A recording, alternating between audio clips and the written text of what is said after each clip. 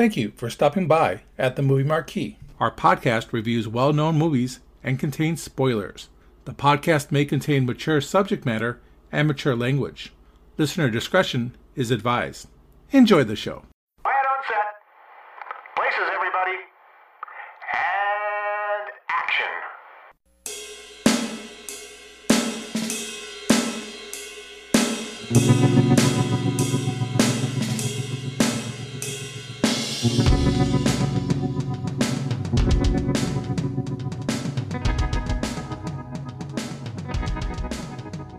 Welcome everyone to the Movie Marquee. Today's showing is the 1989 action comedy Lethal Weapon 2. With me today is Ted. I'll make you a deal, Arjun or Arian or whatever the fuck your name is. I'll make you a little deal. You fold up your tents and get the fuck out of my country and I won't do anything to you. And Ken. Get off me, man. I don't want anybody to see us like this.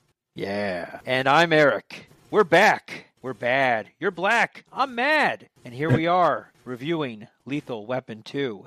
But, Ted, tell us the particulars. What? But you're black. But you're black. But you're black. Great scene. Great scene. Tell us about some of these particulars, Ted. What do you got? Alrighty. So we have Lethal Weapon 2, which is directed by Richard Donner with a screenplay by Jeffrey Boehm, a running time of 114 minutes. It was released on July 7th, 1989. It had a budget of $30 million. It had a box office gross of $227.9 million. So overwhelming success, summer blockbuster. Lethal Weapon 2 stars Mel Gibson again as Detective Martin Riggs, Danny Glover reprising his role as Detective Roger Murtaugh, newcomer Joe Pesci as Leo Getz, Joss Ackland as Arjun Rudd, Derek O'Connor as Peter Vorstead, Patty Kensett as Rita Vandenhaas, Darlene Love as Trish Murtaugh, Steve Cahan as Captain Ed Murphy, Mark Ralston as Hans, Jeanette Goldstein as Detective Megan Shapiro, Dean Norris as Detective Tim Cavanaugh, Nestor Serrano as Detective Eddie Esteban, Mary Ellen Trainor as Dr. Stephanie Woods, Kenneth Tygar as Becker, Pat Skipper as the Hitman, Bruce Young as the Hitman, Tracy Wolf as Rhiann Murtaugh, Junie Smith as Detective Tom Weiler, and Jack McGee as Mickey McGee. That's a great cast of people we've never heard of, just like the first Lethal Weapon. That's all good. What did the critics think of this one, Ted? Well, starting off with Rotten Tomatoes, it is a certified fresh with a critic score of 82%. It has an audience score of 77%. Now, finding negative reviews of this particular movie with credible critics was really hard. I had to search high and low. I'll start off with our friend Gene Siskel. I couldn't find a written review that he did, but I did watch his clip of At the Movies, and he liked all the characters around the leads, Glover and Gibson, but he thought that they were not original or believable. He did not recommend the movie. But Michael Wilmington from the LA Times, he did have an interesting bit on his review that he wrote, which was also negative. He said, "The movie is keyed up, hyper. Lethal Weapon 2 has the brain-rattling pace of a terminal speed freak going the wrong way down an expressway. When people get angry at each other, they don't swear or fight. They drop a dumpster on somebody, or blow up the house of a poker game, or hitch up a truck and chain and pull their house off the hillside. But there's a sense in which all these recent 1 against 100 cop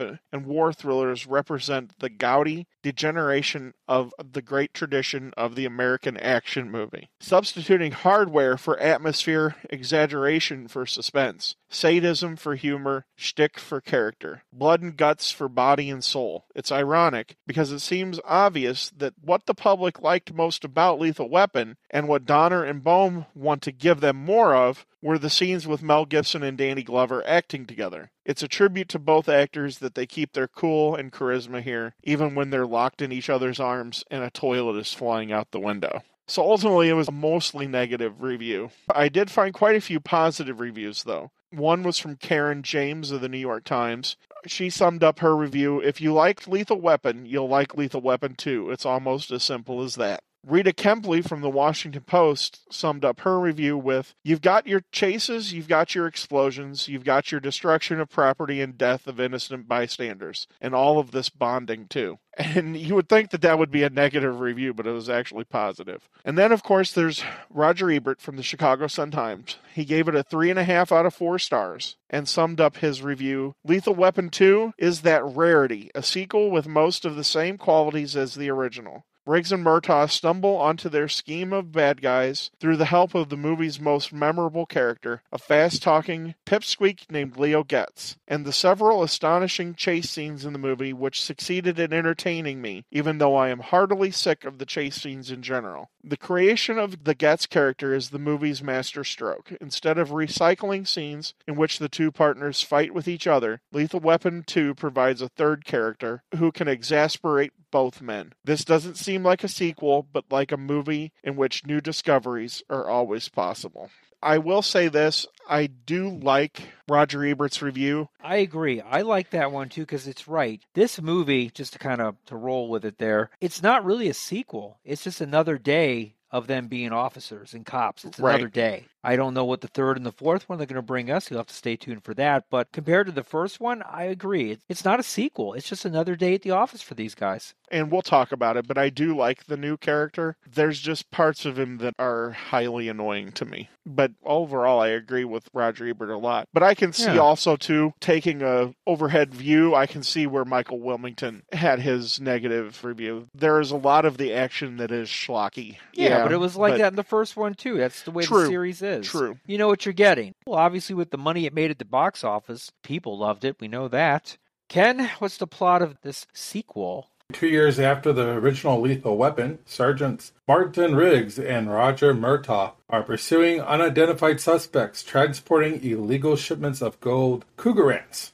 The Afrikaner apartheid government of South Africa subsequently orders Los Angeles Consul General Arjen Rudd, who might be Paul Rudd's uncle, and security agent Peter Volstead to warn both detectives off the investigation. They are assigned to protecting an obnoxious federal witness, Leo, whatever you want, gets, after an attack on Murtaugh's home. It soon becomes clear that both cases are related after an attempt on Leo's life. Riggs and Murtaugh learn of Leo's murky past, which includes laundering funds for a vengeful drug smuggler. Leo leads them to the gang, but upon dispatching his would-be assassin and returning with backup, they are confronted by Rudd, who invokes diplomatic immunity. Though instructed to leave the case alone, Riggs begins to openly harass Rudd and romancing his secretary, Rika, who despises her boss and his racial philosophy. Murtaugh enlists Leo's help in creating a scene at the consulate that wins the support of anti-apartheid protesters outside. But you're black. Volstead is dispatched to murder all the officers investigating them, while Murtaugh deducts that Rudd is attempting to ship funds from his smuggling ring in the United States to Cape Town. 2 assassins attack Murtaugh at his home, but he kills them both with the contractor's nail gun. Ouch. But Leo is abducted in the process. After killing many of the investigating officers, Volstead seizes Riggs at Rika's apartment, and he discloses to Riggs that he was responsible for Riggs' wife's death years earlier, but botched the assassination attempt on him. He has his men kill Rika by drowning her and orders them to do the same to Riggs. Riggs escapes and brutally kills both of the men. He phones Murtaugh, declaring intention to pursue Rudd to avenge his wife, Rika, and their fallen friends. After rescuing Leo and destroying Rudd's house, they head for Rudd's freighter docked in the port of Los Angeles as the South Africans prepare their getaway with hundreds of millions of drug money. While investigating a guarded 40-foot cargo container at the docks, Riggs and Murtaugh are locked inside by Rudd's men. They break out of the box, scattering 2 pallets of Rudd's drug money into the harbor, and in the process, Riggs and Murtaugh engage in a firefight with some of Rudd's men, before separating to hunt down Rudd. Riggs stabs Volstead with his own knife and crushes him by dropping a cargo container on him. Rudd retaliates by shooting Riggs in the back multiple times. Rudd again invokes diplomatic immunity upon seeing Murtaugh. Murtaugh fairly shoots him, and then he tends to Riggs, sharing a laugh with him as the LAPD personnel responds to the scene. Gotta love the comic scenes of how they kill everyone in this. You know, they drop a freight on a guy. It's very Looney Tunes if you think about it. It is extremely Looney Tunes. Very Acme, very Wile E. Coyote. Now, not the blowing up of the houses and the toilet. It's not like they just go in there and put a bullet in the head and walk out. They're not like mob kills. They have to do it fancy-like. They go out the window and they fall into the swimming pool. A lot of the stuff is very, very cartoonish and would only happen in a cartoon or video game.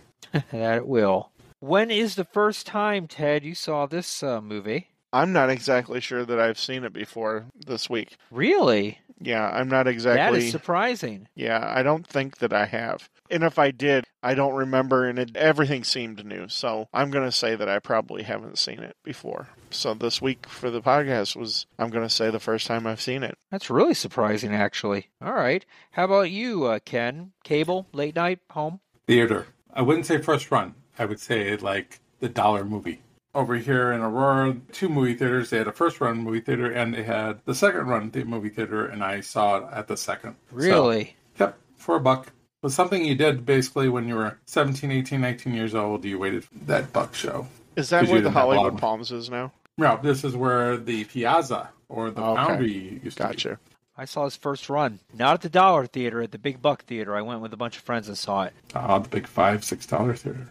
Yeah, I think it was probably like $5 or $6 at that time. It was a little bit less than it is now. Yeah, I saw this bad boy at the theater, and I remember loving it. I'm actually going to correct myself. I saw it at the Dollar Theater, but it wasn't the Fox Valley one. It was the good old Ogden 6. May it rest in peace. After I saw it, there was a music store in the strip mall that was selling the soundtrack to this movie. The song at the end of the movie was Cheer Down. And it's by George Harrison. It's performed by George Harrison, but written by him and Tom Petty and... the rest of the Traveling Wilburys. Well, no, it was Jeff Lynne. It was those 3 guys, which were 3/4 of the Traveling Wilburys. I was going to say, it sounded so much like ELO. I was like, yeah, it sounds like ELO. Be a big Beatles fan at that time, and still am. I had to go get the soundtrack because of George Harrison. Did the soundtrack have Clapton's version of Knocking on Heaven's Door? It's a good question. It's been forever since I listened to it, so I don't recall. His version is one of my favorite versions of Knocking on Heaven's Door, and we'll get into that later in the podcast about how that was all going to work out, because there's a drastically different end to this movie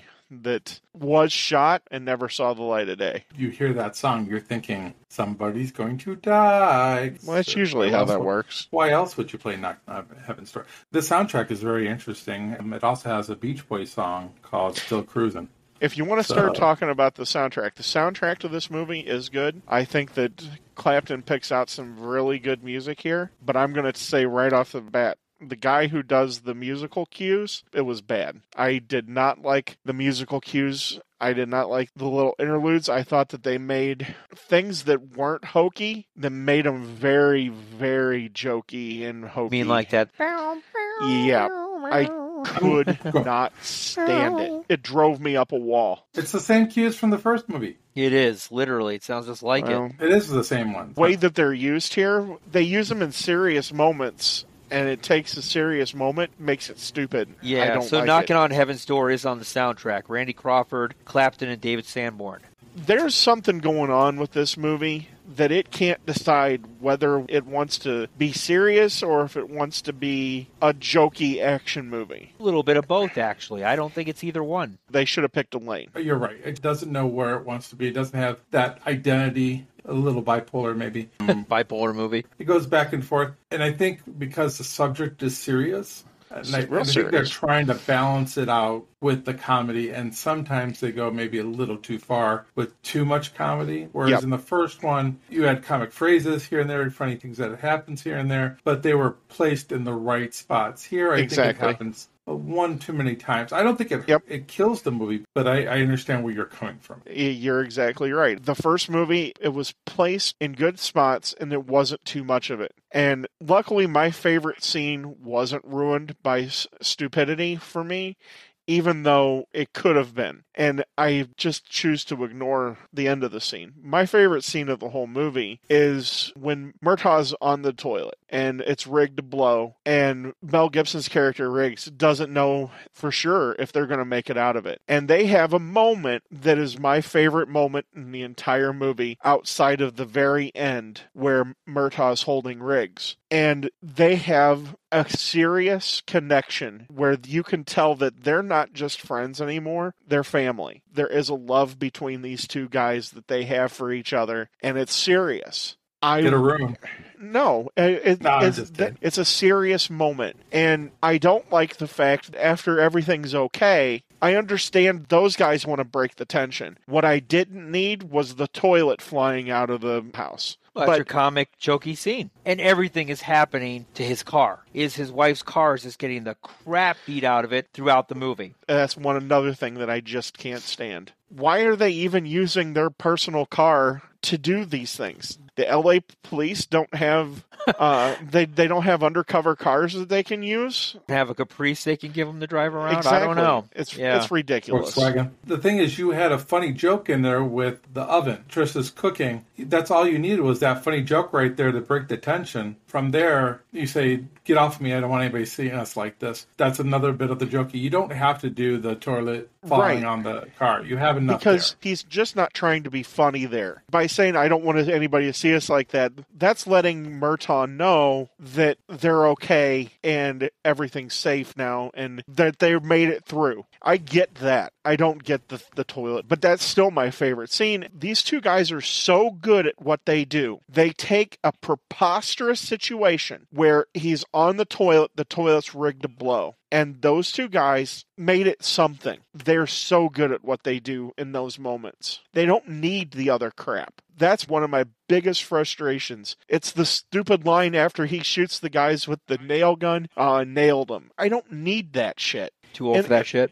Yeah, the movie doesn't need it because the storyline for a sequel is really good. It doesn't need this other crap. Joe Pesci's character, I love the introduction of Leo Getz. If more sequels took this sort of thing to heart, where they introduce a new character that can add something to the story, but he doesn't have to be so over the top with the okay. That drives me insane. Yeah, he's like a giant 3-year-old. He's annoying as is. He doesn't need the okay. I don't have a problem with any of that. In fact, Roger's character, him saying nailed it, I think that's Roger's personality. That's what he does in all these movies. Are they stupid? Yes. Are they Roger? Yes. I don't think they're added on just to add them on. I think it's part of Roger's personality. He later on says, "I decaffeinated him." Yeah. It's something that Roger likes to do. He likes to say. So it doesn't bother me he says that because that's what Roger does. When he says the decaffeinated thing, he's trying to make Riggs feel like he's going to be okay because he doesn't know if he's going to live or not in that moment. And that's after he shoots the dude in the head. And I understand that. I don't understand the rest of it. And that's on top of his normal thing, "I'm too old for this shit." He did that just enough in the first one that it didn't get old. But now they did that in this movie, but then they added other little jokey catches after things. It's too much. He's a jokey dad. That's how it plays off in the first movie and the second movie. He's a jokey guy. I'm not bothered by that. And as far as Leo Getz, because it's a new character, it doesn't bother me. When it bothers me is when we go look in the next couple of movies. Then it gets a little bit on the old side. But for the first movie, I don't have a problem with that because Leo needs to be annoying. He needs to be that third squeaky wheel. He needs to be out of place because Roger and Riggs, they're made for each other. Riggs is really into the Three Stooges. I look at Pesci's character as being Curly, like abusing him. He's getting slapped around. He does the thing with the nose after he breaks his nose. He's got the balls of white tissue up his nose, and then he yanks his nose up to fix his nose. That's something that the Three Stooges would do. I mean, Shemp, he's the fourth stooge. Yeah, he might be the fourth stooge. Yeah. I completely understand, and maybe if those other jokey things weren't put in, the okay, probably wouldn't have gotten on my nerves as much as it did. But because there's this other stuff, it's too much. The movie's plot and everything and how the movie moves, it doesn't need this. And this is a problem that we've run into with some other Richard Donner movies, where he just intersperses stuff at the wrong time. But in the original Lethal Weapon that we talked about, it's the right amount. I don't know if maybe he thought that the subject matter was too dark, that they needed this, but the movie didn't need it. These guys have proven that they can pull it off. I don't think that Leo's character works as just a bland character. He needs to have that obnoxiousness that gets on Riggs and Murtaugh's. He's obnoxious anyway. He is, but I guess I just don't have a problem with it because I feel like it's like a nervous tick. It's kind of like somebody who stutters when they want to say something but don't know how to get it out. That's how I look at Leo. He's got that nervous tick, so he goes,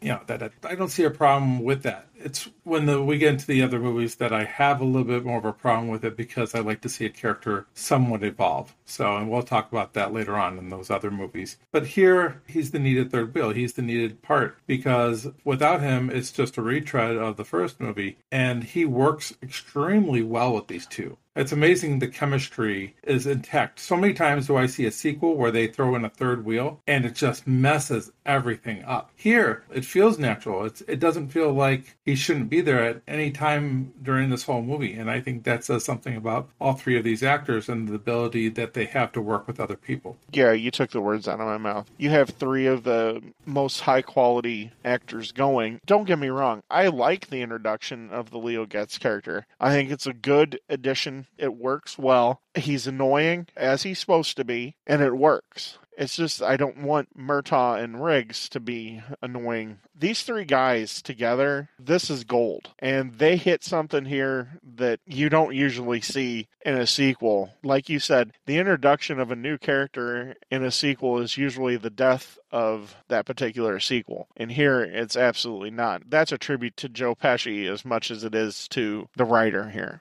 One of my favorite scenes, if not my favorite, is this embassy. Got Leo say, I don't want my friend to go. It's the wrong time. And he brings in Roger, and then he goes, but you're black. Then they go back and forth. Roger starts to go, of course I want to go there because I want to help my fellow brothers. And Leo's kind of repeating everything that he's saying. And it's funny. It's enjoyable. That scene in itself is really powerful by Danny Glover in itself, but it's balanced well from Joe Pesci being the obnoxious on the other end. But it's not overly obnoxious because of how Danny Glover is performing this scene. You root for Roger right there. You want him to take on the whole government right there and then. Oh, yeah. Of course they're just doing it so Riggs can sneak in, but it's a powerful scene. And when we talk about this scene, we go back to Lethal Weapon 1, where the fridge has an apartheid. I guess what had happened before this movie was even thought of was they got some feedback from that fridge, and some of it wasn't very good feedback. And so they go, you know what? We're just going to do a movie on that just to stick it to those people who had a problem with that being on our fridge. I will say this about Richard Donner. He's very forward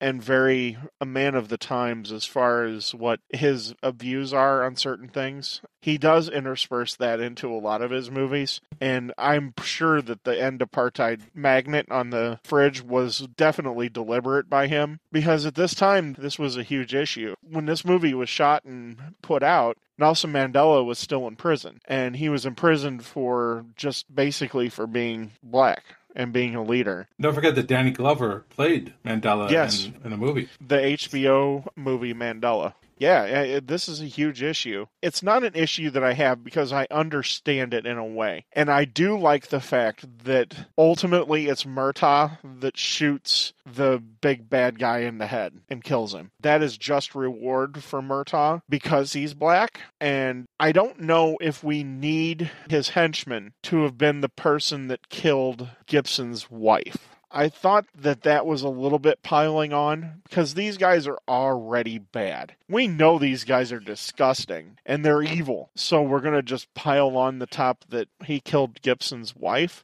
They had to know that there was going to be a third. In my opinion, they'd be lying if they said they didn't. Why not hold that particular card out for a potential third movie instead of just piling it on top of this movie? Ultimately, it doesn't bother me, but it's a card I would not have played in this movie because these guys are already horrible. I think it would have been better if it was set up differently, because all we hear is a car accident, but maybe if Riggs thought there was something fishy about that car accident, then maybe that would have been better. But I understand where you're coming from. I do think there's a little bit of a pylon, but we also have to remember it's not much of a different pylon than we got in the first movie, because you had the general in the first movie, and then you had Mr. Joshua as his henchman. So you had two guys, and Roger kills the general, and Riggs kills the henchman. It's almost the same thing as in 1 as in 2. So it's almost a rehash. All you have is the apartheid situation thrown in the middle of that. And isn't it kind of funny how in the first one and the second one, how Riggs kills the henchman? It's always like a little bit of a over-the-top fight scene. In the second one, in the hull of the boat there, do you see that fancy footwork that what's-his-name had, the henchman guy?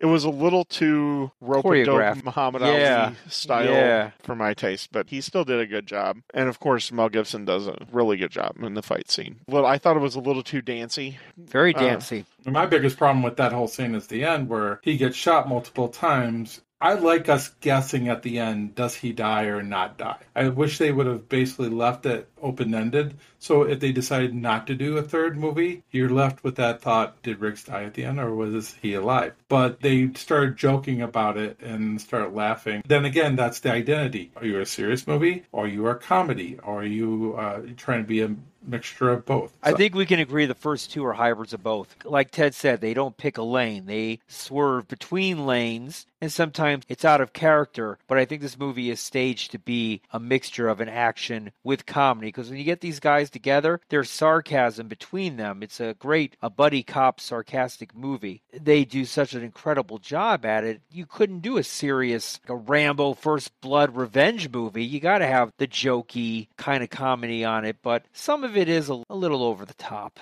So here's the thing. The first movie, you had Riggs struggling with depression, suicidal thoughts because of his wife being killed in a car accident. Why not have him find out it's not an accident earlier in the film and have him go back to being that character that's blaming himself for her dying because somebody killed her because of a case that he was working on. And then he reverts a little bit back to that first character. The problem with the second movie here is Riggs is a little too happy boy. He's got his best buddy. He's still hurting a little bit, but it's not the same as the first movie. So the first movie has all the seriousness and then some jokes thrown in there here and there, where now you lost that seriousness in the second movie because of Riggs' character. And then you try to do certain things, like you kill his girlfriend off at the end, and you do all these strange things, and then everything is thrown on top of each other at the end, and then it gets all muddled. And I think that's where this is a step below the first movie, because they're just trying to do so much towards the end. A lot of this could have been done at the beginning or in the middle of this movie. They're thrown all the way at the end, and it just makes everything murky. Or if you hold off on some of the storylines and you don't play those cards here, you wait to play those cards, because you're exactly right.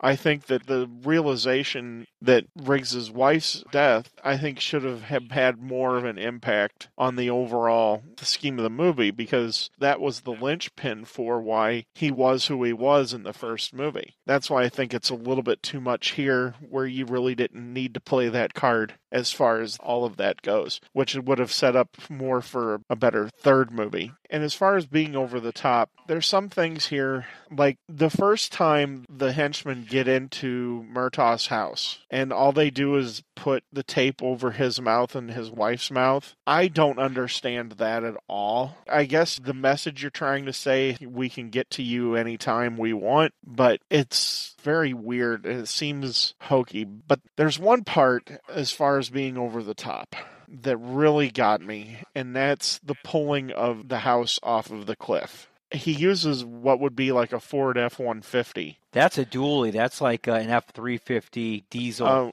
That's a hard. Okay. That's like big old GMC Silverado. Even with that, if you try to do that with a regular truck, it's going to tear the axle right out of the back of the truck. I didn't see that at all. That was a little too much for me. For a movie that ultimately I thought worked a lot. And like Ken had mentioned, they killed the girl that he's interested in. And well, I guess you can't really say it's a relationship. They are only together really like for one night, part of a day. And she dies. But they fell in love. But there was a connection there. That would have been enough to go into a dark place and kill him. They didn't need to then put his wife on it as well. In fact, I would have rather just kept the wife. I think the girl should live, but then because of everything that's happened, she's freaked out and needs to go back to South Africa or wherever she came from. I'm just not buying their relationship. So they bumped heads when he was trying to pick up the stuff that she dropped, and all of a sudden they're like goo goo gaga for each other. It's just he's infatuated with her. She's hot. I mean, yeah, she's hot. She eventually comes over to his trailer, and there is conversation there. So they do find that they have stuff in common, and sure, and then they have nine innings of sex. Well, 9 innings. Better up. I mean, better up. I'd get their relationship. It's an infatuation that's growing into something more. It's like the James Bond film. James Bond gets the girl, and then the girl has to die. It's typical James Bond. All right. So, yes, that's exactly what this is. And the over-the-top stuff is very Bond-esque. The villains are very Bond-esque. Very much. It's almost treading too much.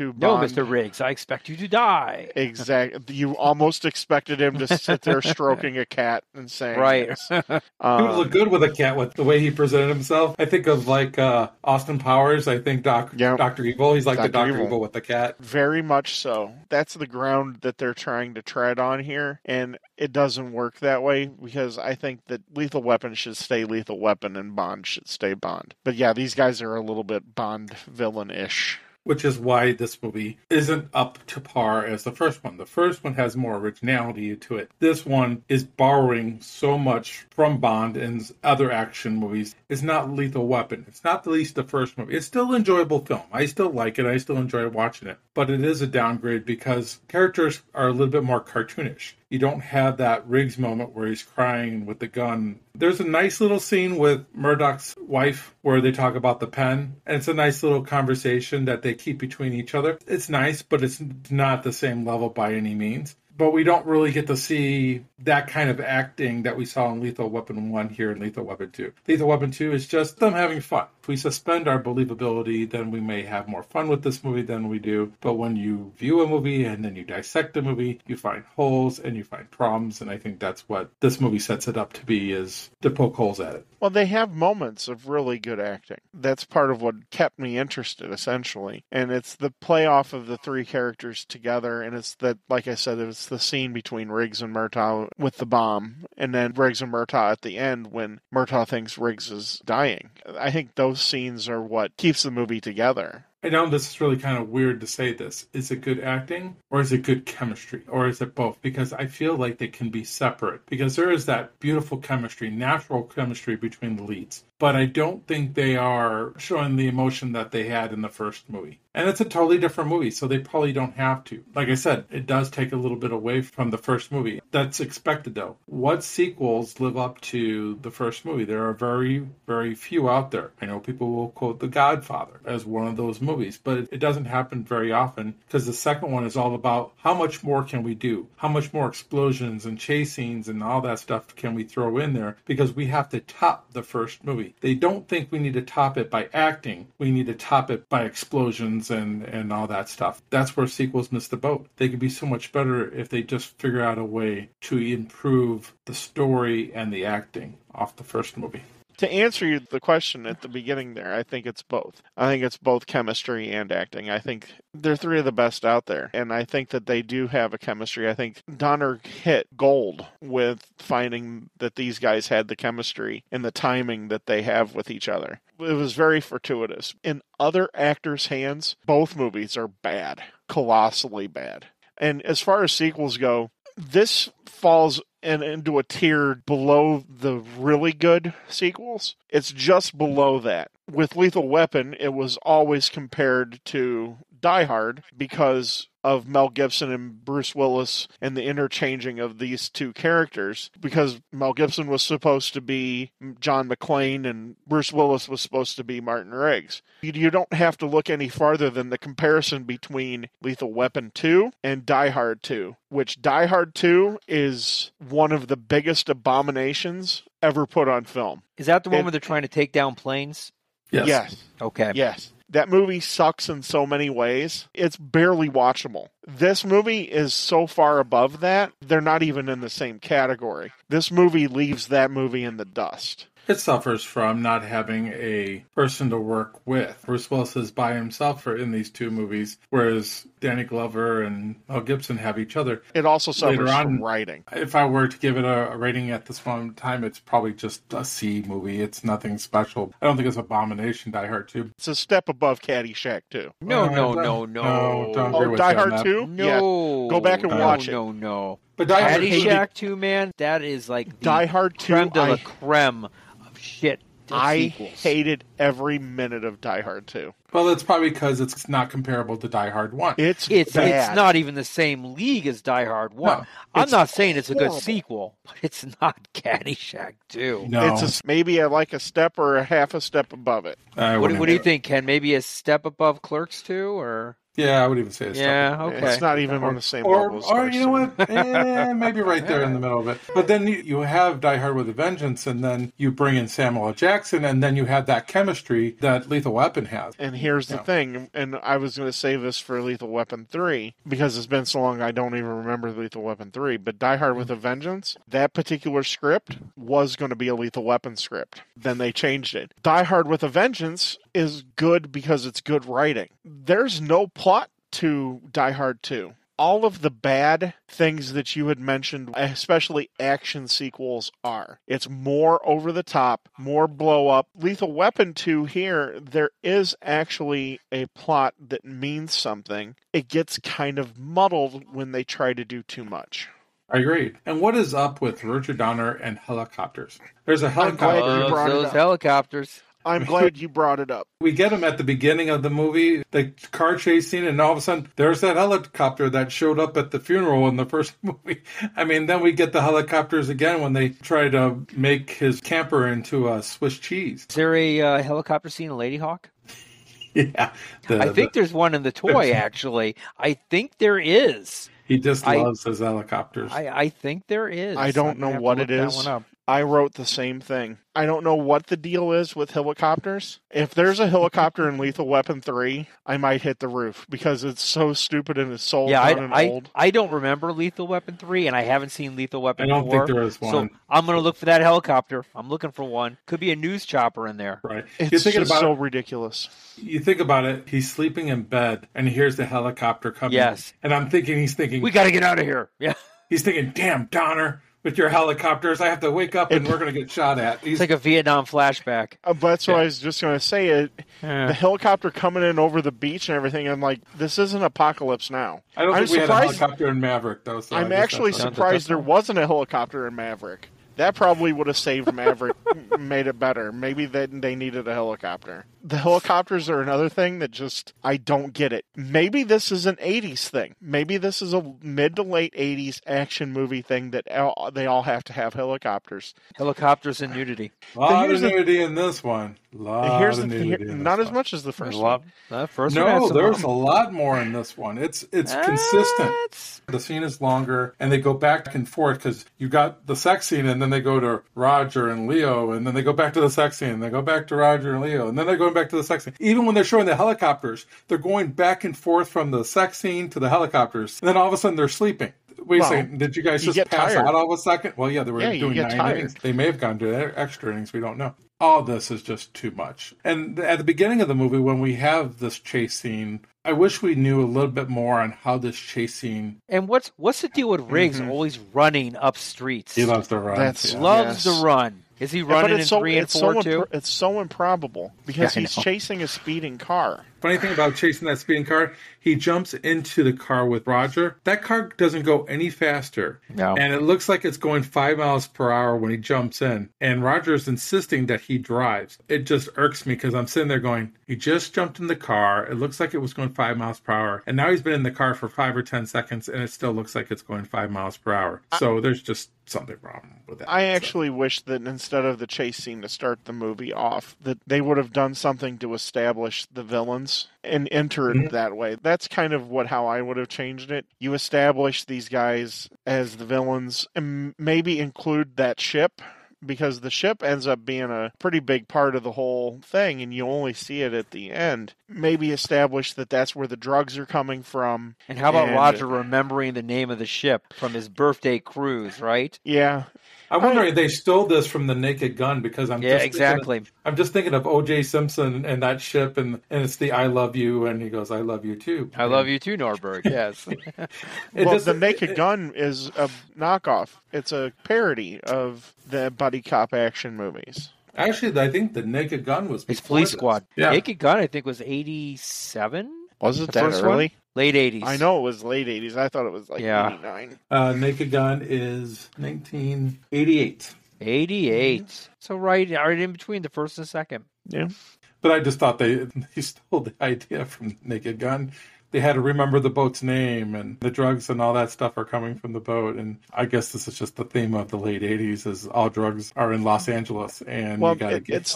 It's not necessarily, and that's not necessarily what I have a problem with, is that's how he remembers the name. It's that he leaves Leo in the car and doesn't take him with him, so that there's an opportunity for the bad guy to come and You're supposed to be watching him 24/7. I mean, right. People are out to kill him. Why not just take him into the house? I mean, and what's the deal with these bad guys? Are they German, South African, Dutch? What are they? Like a hybrid? Canadians. Wow. Canadians. There's a lot of ambiguity because they are referred to as Germans quite a bit. I never heard them at one time call them Germans. I just never heard it. Well, they call it the master race. They call them Aryans. They try to mix it together to make it look like Germans to a certain extent, but I think a lot of it was because of apartheid. They were just kind of comparing them to the Nazis and segregation. Yes. Yeah, but they do sound like Germans. Not really. A little bit. Well, yeah. I mean, they really do sound like Bond villains. Let's be honest. It would have been a great Bond villain. I mean, but she's Dutch, and she's from the same area as they are. I feel like they're just meshing a lot of stuff from South Africa, and maybe they were consciously going after the Germans. Who knows? I think the main focus was the apartheid and making an interesting story up on that. You need to be careful sometimes with how you do that and how you portray a particular race, especially when you are accusing that race of being bigots. Are we doing a deep dive into Mel Gibson right now? Here's the thing. Riggs calls them Aryans, and he calls the main guy Adolf. The main bad guy is it Arjun? Above his desk in his office, it looks like the eagle from the Nazi symbol. The Nazis had a symbol of an eagle holding the swastika underneath it in a circle. It was supposed to be like the eagle on top of the world. That big thing that he has above his desk looks very much like that, except without the world underneath it.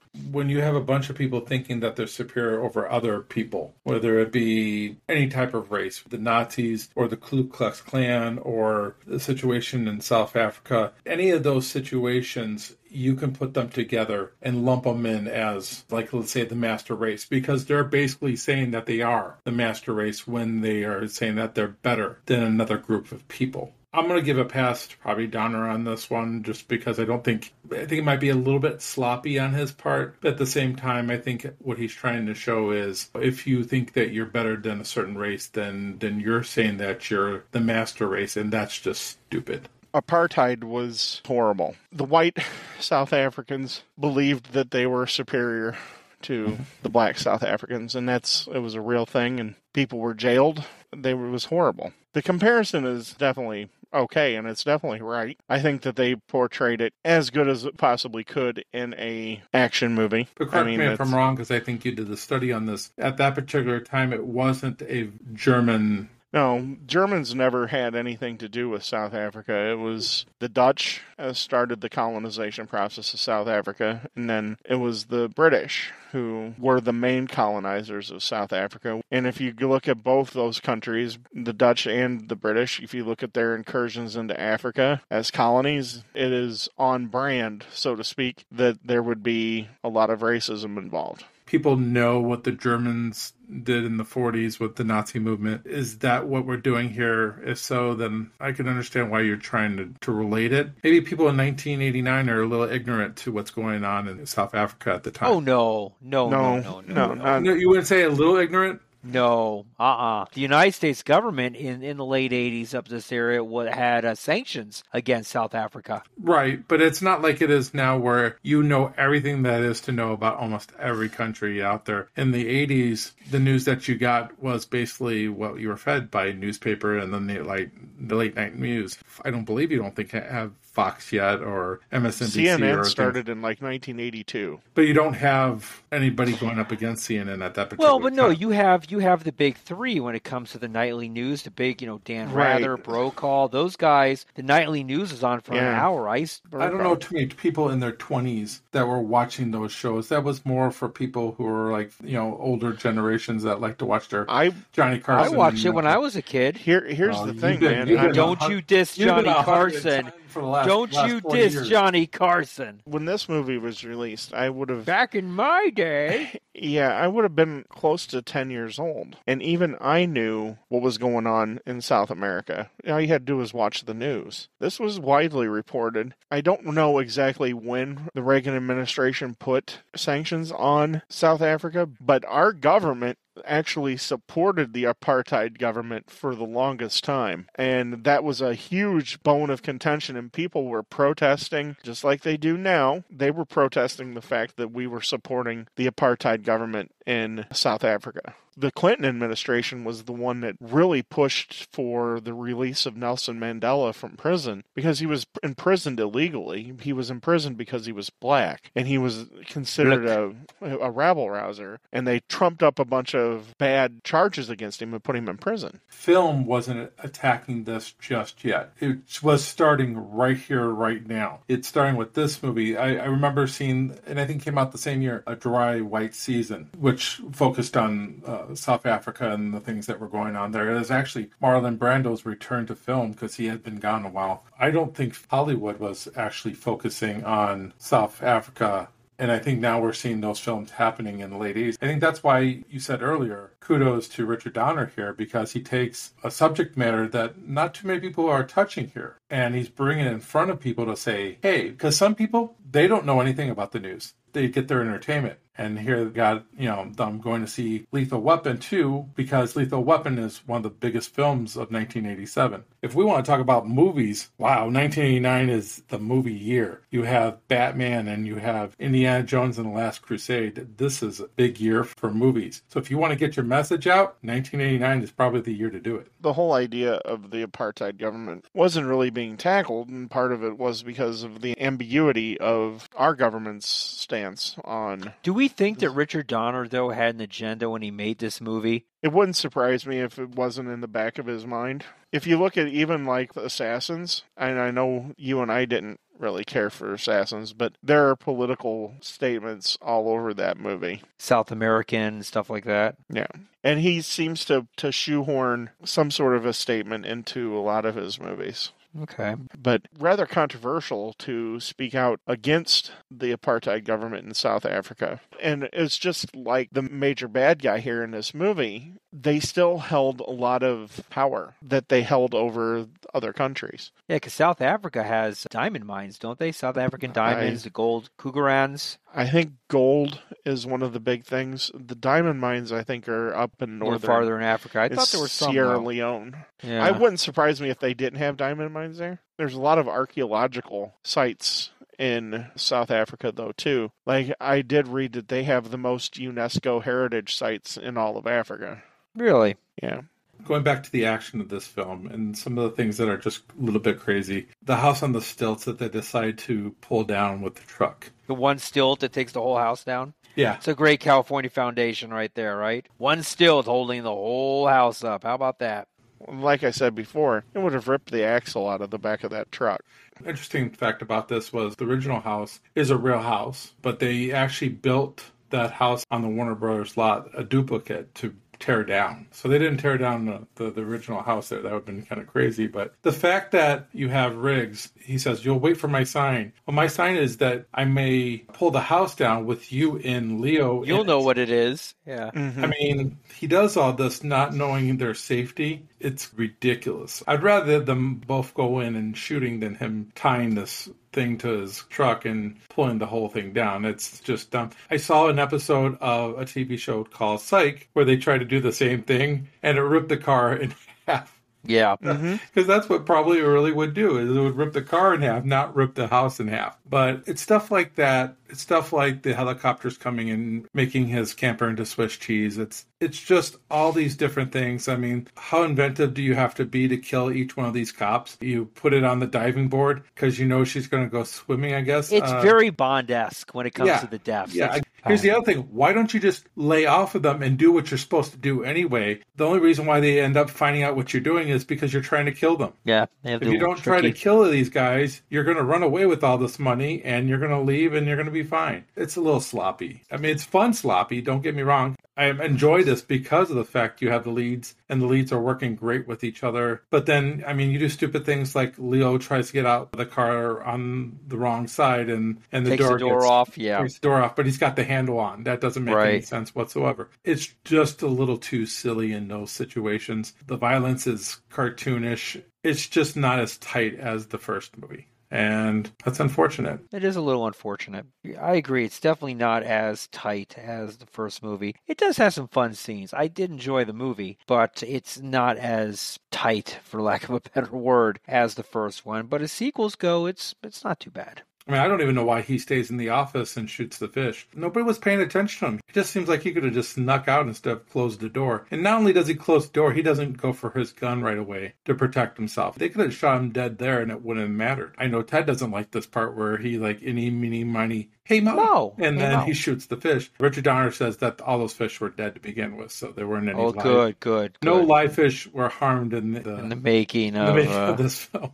You know, and maybe we're thinking about it too much because we adored the first one. And I think with any sequel, you want it to be special. But not everything could be Godfather. Not everything could be Empire Strikes Back. These are movies that are equal to or better than the original. But we would be disingenuous if we didn't try to hold it to the same standard as the first movie. And like I've said before, I enjoyed the movie. It could have been so much better. And it just some decisions needed to have been made to rein in some of these things. And we've been talking about them. And they're just decisions made here that don't add up to a fully coherent movie. But at the end of the day, the three actors save the whole thing. You including Joe Pesci? Yes, because I think Joe Pesci does really well here. I think Joe Pesci in general is a really good actor. No doubt. Joe Pesci's a phenomenal actor in any of the Scorsese movies or any of the mob movies he's in. He's an incredible actor. And even he's got some comedy chops too. My Cousin Vinny, stuff like that.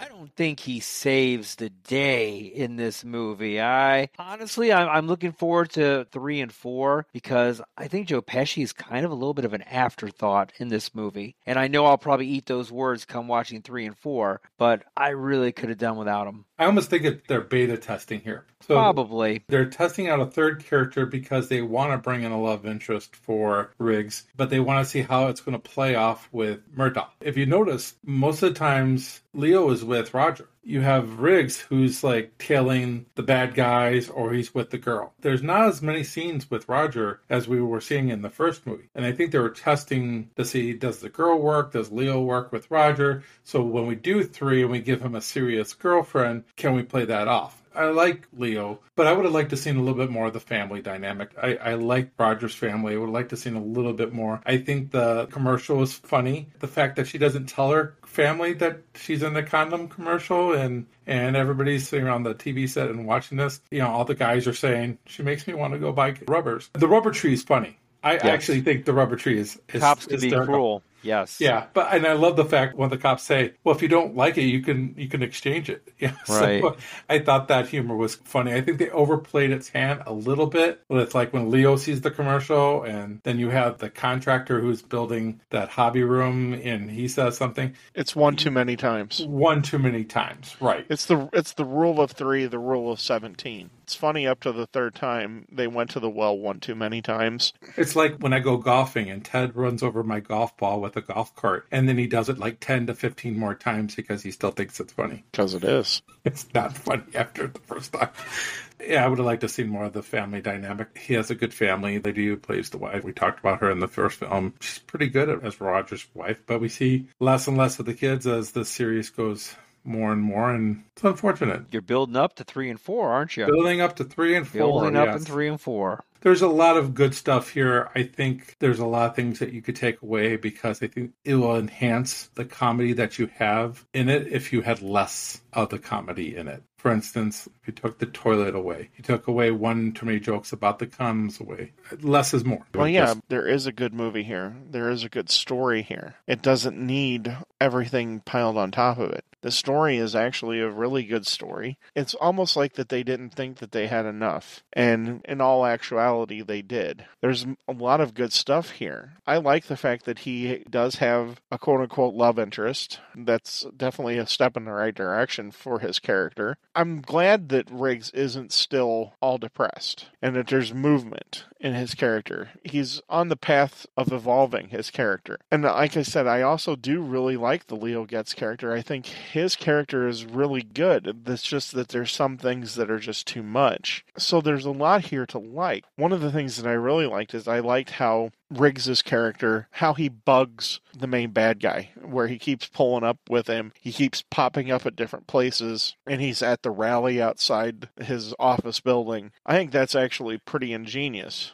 It's overshadowed by so many other things that are so over the top that don't need to be. I wish those things with him bothering the bad guy, if they were a little bit more than just, oh, I pulled right up in front of you, or I'm next to you at the light, or I'm standing with the sign at your office building. I mean, I would have liked to seen him do a little bit more things that made his life difficult. It just didn't seem like it was difficult enough. So I didn't feel like there was much there for... Well, his goal was just to annoy the guy. Yeah, but I think they could have done a better job of annoying him. I mean, he does have diplomatic immunity, so it's not like he can really pistol whip the guy and harass him. But everything he was doing was just being an ordinary person on the street. I mean, technically, they could have probably got Riggs arrested for trespassing, because he was in there, and they could have easily just had called the cops and said, hey, he was in here harassing us. We're filing charges, because technically, he can't be there. This movie in general plays that a lot, where they do things that they're not allowed to do and get away with it, and that's fine. It's a fine movie. It's just got its difficulties here and there. I like the Leo character. I like the fact that Leo cleans his place.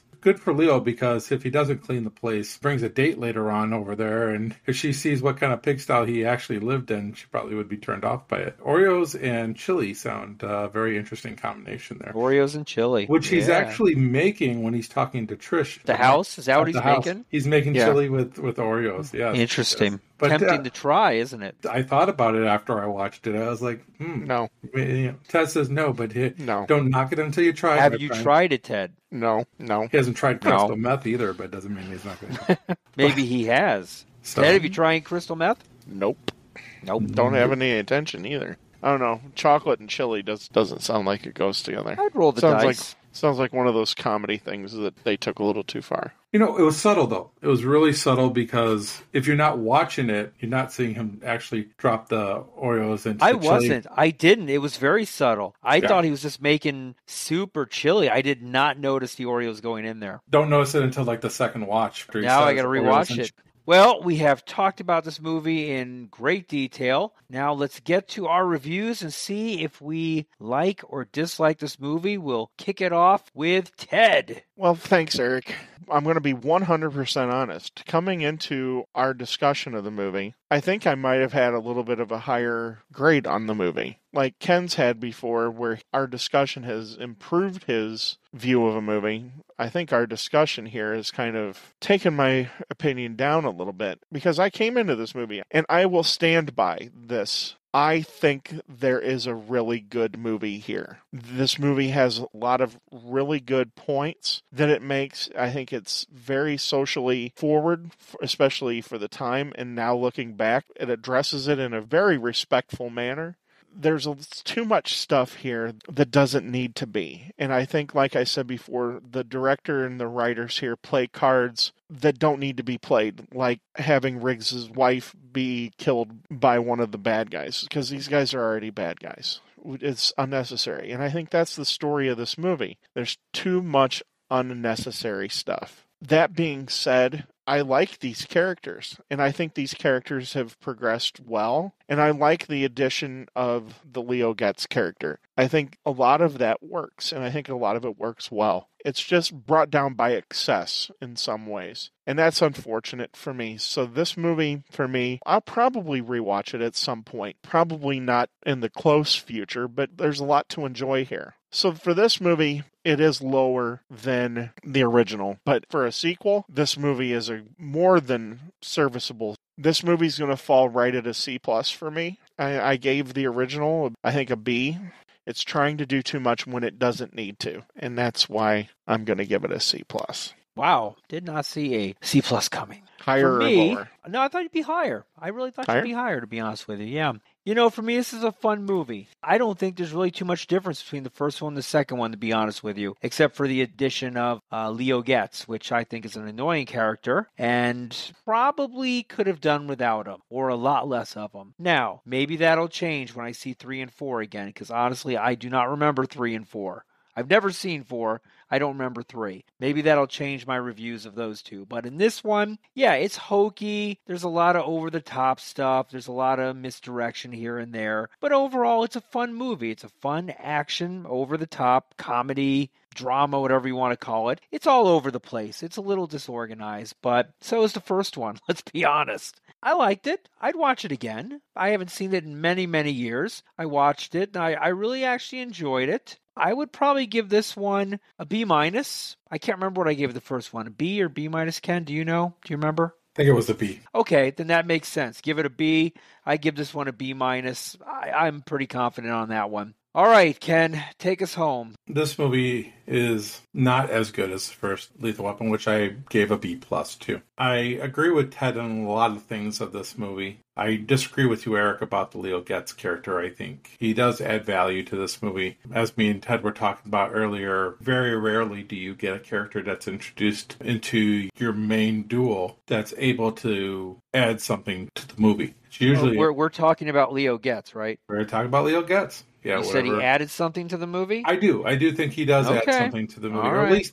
at least he doesn't take anything away, which a lot of characters in his position would do. And I think that says, again, a lot about Joe Pesci, the actor. We can agree to disagree on that one. I don't think he took anything away from it, but I don't really think he added that much to it. Because whenever you do a sequel, you don't want it to be exactly the same as your first movie. And I think Joe Pesci's the one thing that they added that worked. Everything else that they try to add on to this movie didn't quite get there. And that's just one too many action scenes, one too many making fun of the condom commercial, or like we said, the toilet flying in the air and hitting the car, all these bad things that happened to this poor car. It's not a straight comedy. If it was a straight comedy, sure, those things would probably be more appropriate to do it. But this is more of an action film than a comedy, so let's pull back on the comedy just a tad. I am struggling with the grade, though, here, because I do like it. I don't want to give it a B- because I feel like it's a tad better than a B-, but it also doesn't seem to feel like it should be a B either. So right now I'm going to go with a B, but it's a very weak B. I mean, it's extremely weak. Would you say it would be to be or not to be? It's to be.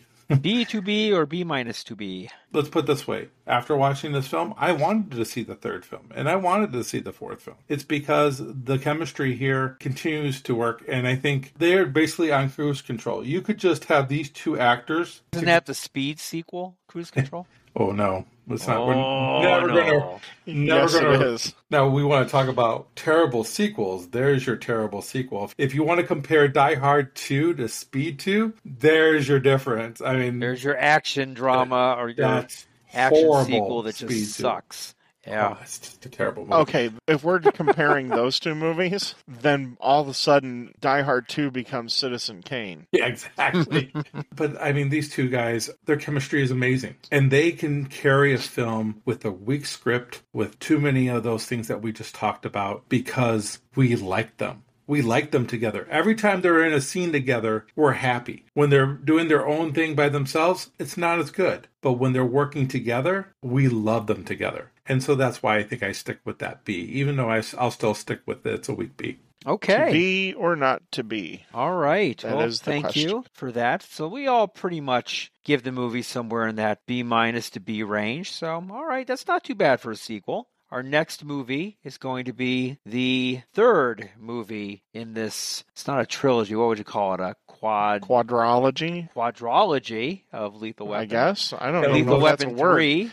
I just made up a word, I think. You know, I'm going to go with it. It sounds good to me. The quadropoly of the Lethal Weapon series, Lethal Weapon 3, which I believe has Rene Russo in it and Joe Pesci. So God help us all. Ted, where This can is one they, I haven't seen. I think I've seen bits and pieces of it, but honestly, I couldn't put this plot together if you put a gun to my head, and I haven't seen the fourth one. It's new to me. It's like the old NBC sitcom series. It's all. If you haven't seen it, it's new to you. Ted, where can they find us on the World Wide Web? We can be found on Twitter at movie_marquee with 2 E's. And whatever platform you're listening to us on, if you could give us a rating and a review, that would be really helpful because that will help us be seen by more people. It'll send us into the rankings and be able to reach a wider audience. So anything you can do to help there would be great. Leaving a review, it doesn't have to be long. Just say, I like Ted better than Ken, and that works. And you would be right to like Ted more than me.